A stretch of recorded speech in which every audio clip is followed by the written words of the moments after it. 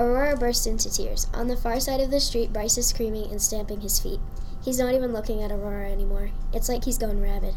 One of the drivers rolls down his window and yells, "What do you kids think you're doing?" He starts to roll his window back up, but he pauses when he looks at me. "And for God's sakes, put a coat on that baby." I glance down to see Hector just in his pajamas. Hector, of course, has started crying too. It might just be because he's about to lose all his fingers to frostbite. Where's my layer of protective octopus slime? Where are my 8 tentacles to pull all 3 kids close to me and wrap them up so they can cry their eyes out? "Aurora, you've got to get out of the street," I yell.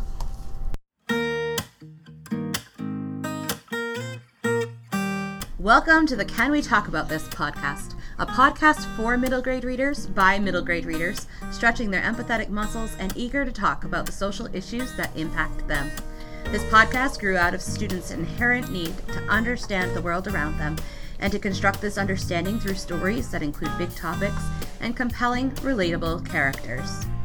In this episode, we're talking about the social issues within the pages of Anne Braden's debut novel, The Benefits of Being an Octopus, published by Sky Pony Press. Have you ever wondered what it would be like to be an octopus? In the book, The Benefits of Being an Octopus, the main character, Zoe, doesn't feel comfortable in her own skin. Zoe always has to help out her mom with little and big things, like getting her little brother Hector at her mom's work, getting her little siblings off the bus, cooking them dinner, and putting them to bed, and still somehow managing to take care of herself.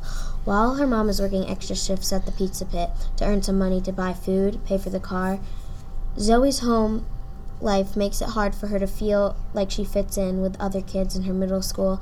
If only she could be an octopus for real. So as I was reading this book, I was thinking about all the things that we have that Zoe's family didn't really have. So I was thinking about, do we take things for granted? Yes, I think we do take things for granted because Zoe's siblings think a light-up lightsaber makes them so lucky, when we take so many little things for granted, like how we have a dad that cares, and we are very lucky for that. I think another reason we take things for granted is because in the book, Zoe's family loved yogurt, and it was something that they didn't always have. It was kind of like they didn't get it every week. They only got it sometimes.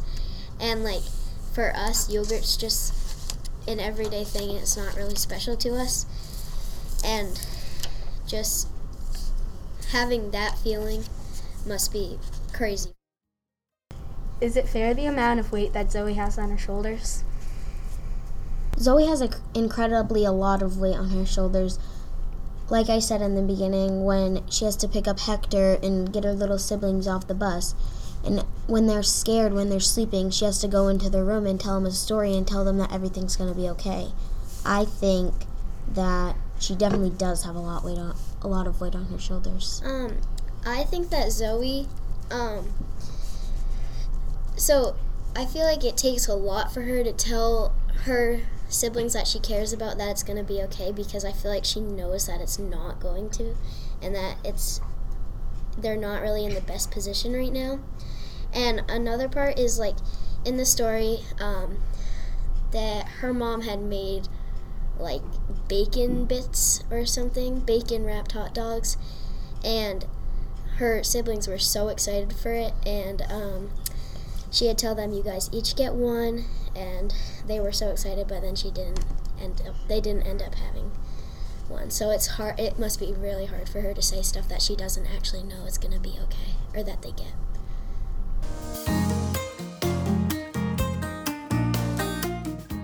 Do you guys think that comparing herself to an octopus gave Zoe courage?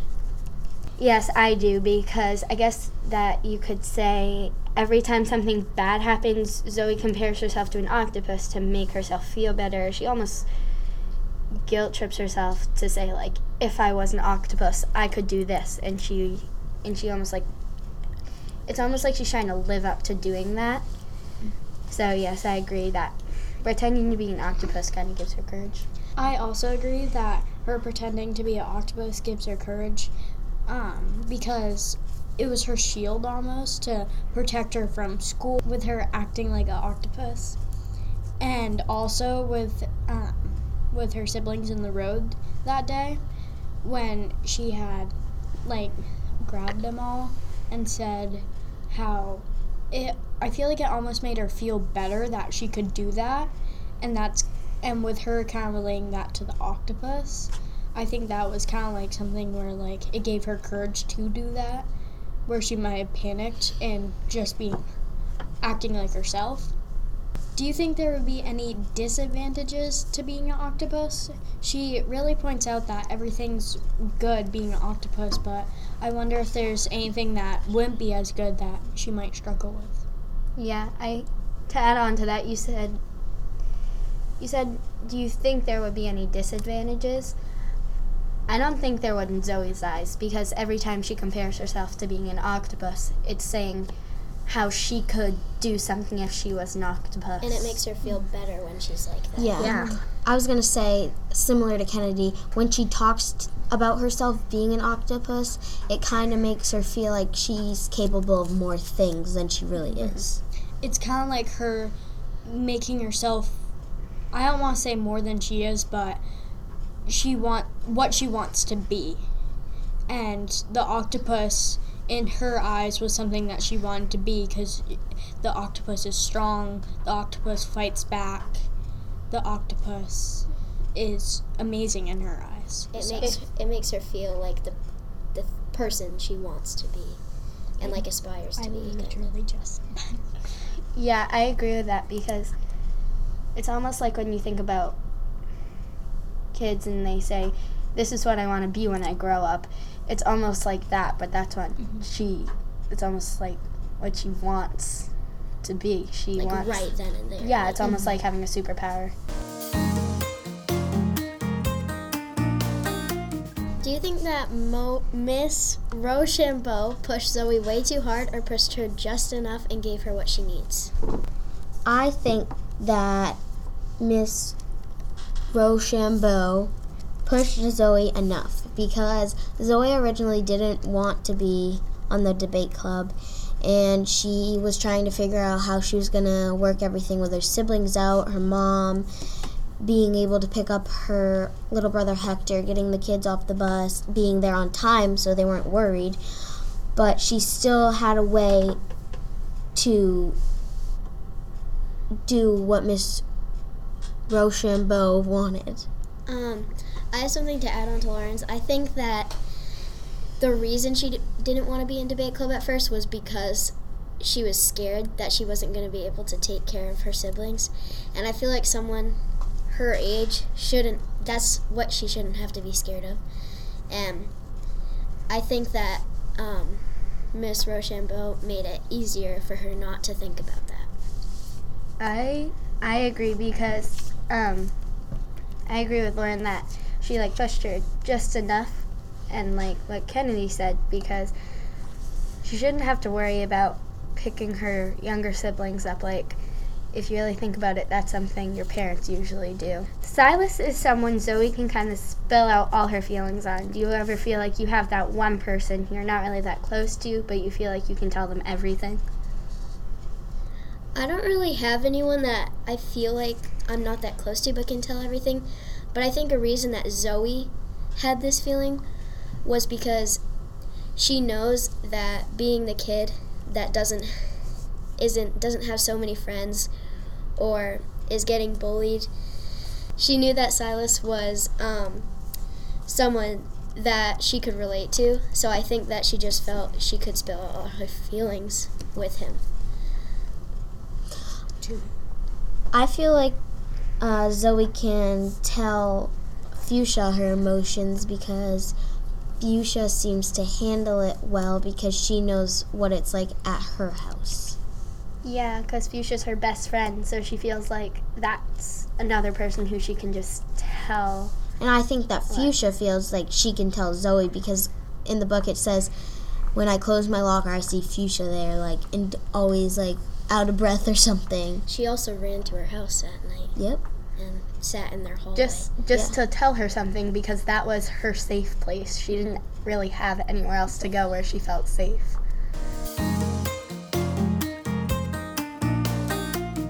How has this book impacted the way you think of your community or the world around you? A way this book impacted me about the way I think about my community is how kids in my school actually feel about themselves. I feel like this because of Zoe. I don't think kids always feel comfortable in their own body, considering in a spot in the book, she wanted to get as tight in a corner as an octopus could. Kids in my school may feel like this as well. I agree with Candy because, like, when she had done that, it showed even more of what a reoccurring theme of the book was. Like, her imagining herself being an octopus. And it really just, that's one of the very many parts. And I think that's probably the part that shows her wanting to get out of her own skin more. And I definitely agree that that idea could be more than just Zoe. It could be kids in our school. It could be in a different country. They could be kids here at this table. Another way this book impacted me about the way I think of my community is like how kids in our school, like us at this table, like we don't know just how people treat each other, and like because Zoe didn't get treated as well as she could have, and I think that's what led up to her wanting to be able to hide like that and being able to turn into an octopus. So it just, like when I see people like in our school that are just not being kind, it's like you never know what like they could be feeling how Zoe is feeling. I think that this book is perfect for us to talk about for the Can We Talk About This podcast, because like we're trying to show people that these types of books with big topics are okay for our age to read. And I think this one is good for us because like everyone else has said, we never know what anyone in the school is going through, and people are just going to be going through this forever probably, and it's just a real life thing, and it's always going to be a thing, so we just have to know what it's about. And like by telling how Zoe handles it, I just feel like it's perfect for this one. I think our goal is to hit like things that like maybe some people don't talk about and maybe don't think about talking about sometimes. And I think one of the very many things in like something that happens in real life is poverty too. It's not just racism, it's not injustice, it's not sexism, something like that. It's definitely a subject that's worth noting, because years to come there will be still an issue of poverty, and so if this is awareness, I think that helps. I agree with Cecile, because there's so much poverty in the world, and you can't really help it from happening. Mm-hmm. It just kind of happens on its own. Mm-hmm. Like, if a parent was the only one working and then they lose their job, like that's a loss for everyone in the house, because like it's harder to pay for stuff like food, like electricity. Yeah, heating. Another reason why I think this book is like a perfect book to talk about in this podcast is because I think that talking about how people don't want to be who they are, I think that's another big theme, which is what Zoe kind of faces. She didn't really want to be the kid at school facing poverty that has to juggle everything, her home life, her school life, and all the other problems. And I think that that's definitely like a big topic. After talking about poverty, I can understand more what it would be like being a single mother and having kids to raise by yourself and having to buy groceries and pay to put gas in the car and electricity. Another part in this book that I think is really important to talk about is gun violence, because it's a real thing in our world and maybe even in our community at some points. I think this book relates to the Can We Talk About This podcast because of gun violence. It's just another big topic that no one really thinks that kids our age should be able to talk about. but it's not like we're never going to come across it. And if we're learning about it in these types of books that are super detailed and have the correct characters that just handle it in the right situation, then we're just going to learn about it in better ways. When you read about it, it kind of makes you more educated about, if somebody pulls out a gun to me, I will, and then think about, I've read books about when somebody points a gun at somebody and what do they do. When Miss Rochambeau had asked the kids in the debate club to pick a side of whether guns should be allowed or not, I feel like that changed my thinking because, we're kids talking about gun violence, and they're also kids like Living Zoe, gun and they're violence. living in it, and they're facing their debate towards a real situation. When Zoe was sitting at a table with Matt and Lydia, they were basically all on the same side, but I think what was running through Zoe's mind was kind of like, oh, they don't know what it feels like to be in that situation. They're just saying that because it's the first thing that comes to mind, because in my opinion, when I think of gun violence, I automatically think, oh yeah, guns shouldn't be allowed. But then you actually think about it and you're like, oh, what about the people who have actually lived through that, and other stuff like hunting, what Or about that? Officers. Yeah, exactly. When we go into lockdown at school, you're scared. The automatic thing that comes to your mind is somebody's here and they don't belong here. When the debate club put light on the gun violence topic, I think most people were looking one certain way, maybe what all the bad things are and maybe not what the good things are. So it kind of gave me a new perspective about the topic of, while guns can be bad and they can hurt people, they also can help protect us too. They're not just all bad and they're not just hurting us. But I wonder if maybe with Zoe's perspective on the guns, maybe if that made her be able to see kind of both sides and not just one.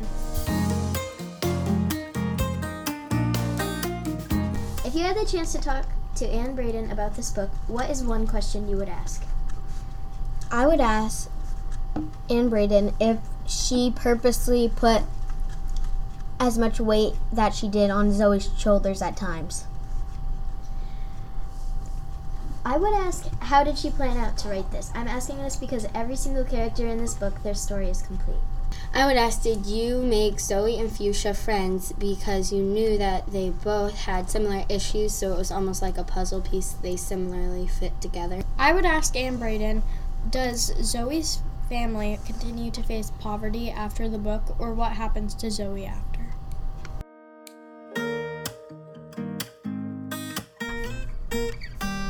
The Benefits of Being an Octopus by Anne Braden is published by Sky Pony Press. The music in this episode is Cambo and downloaded from Free Music Archive. Thank you for listening to this episode of the Can We Talk About This podcast. We look forward to bringing you more episodes of real student readers talking about real issues in the near future. Stay tuned!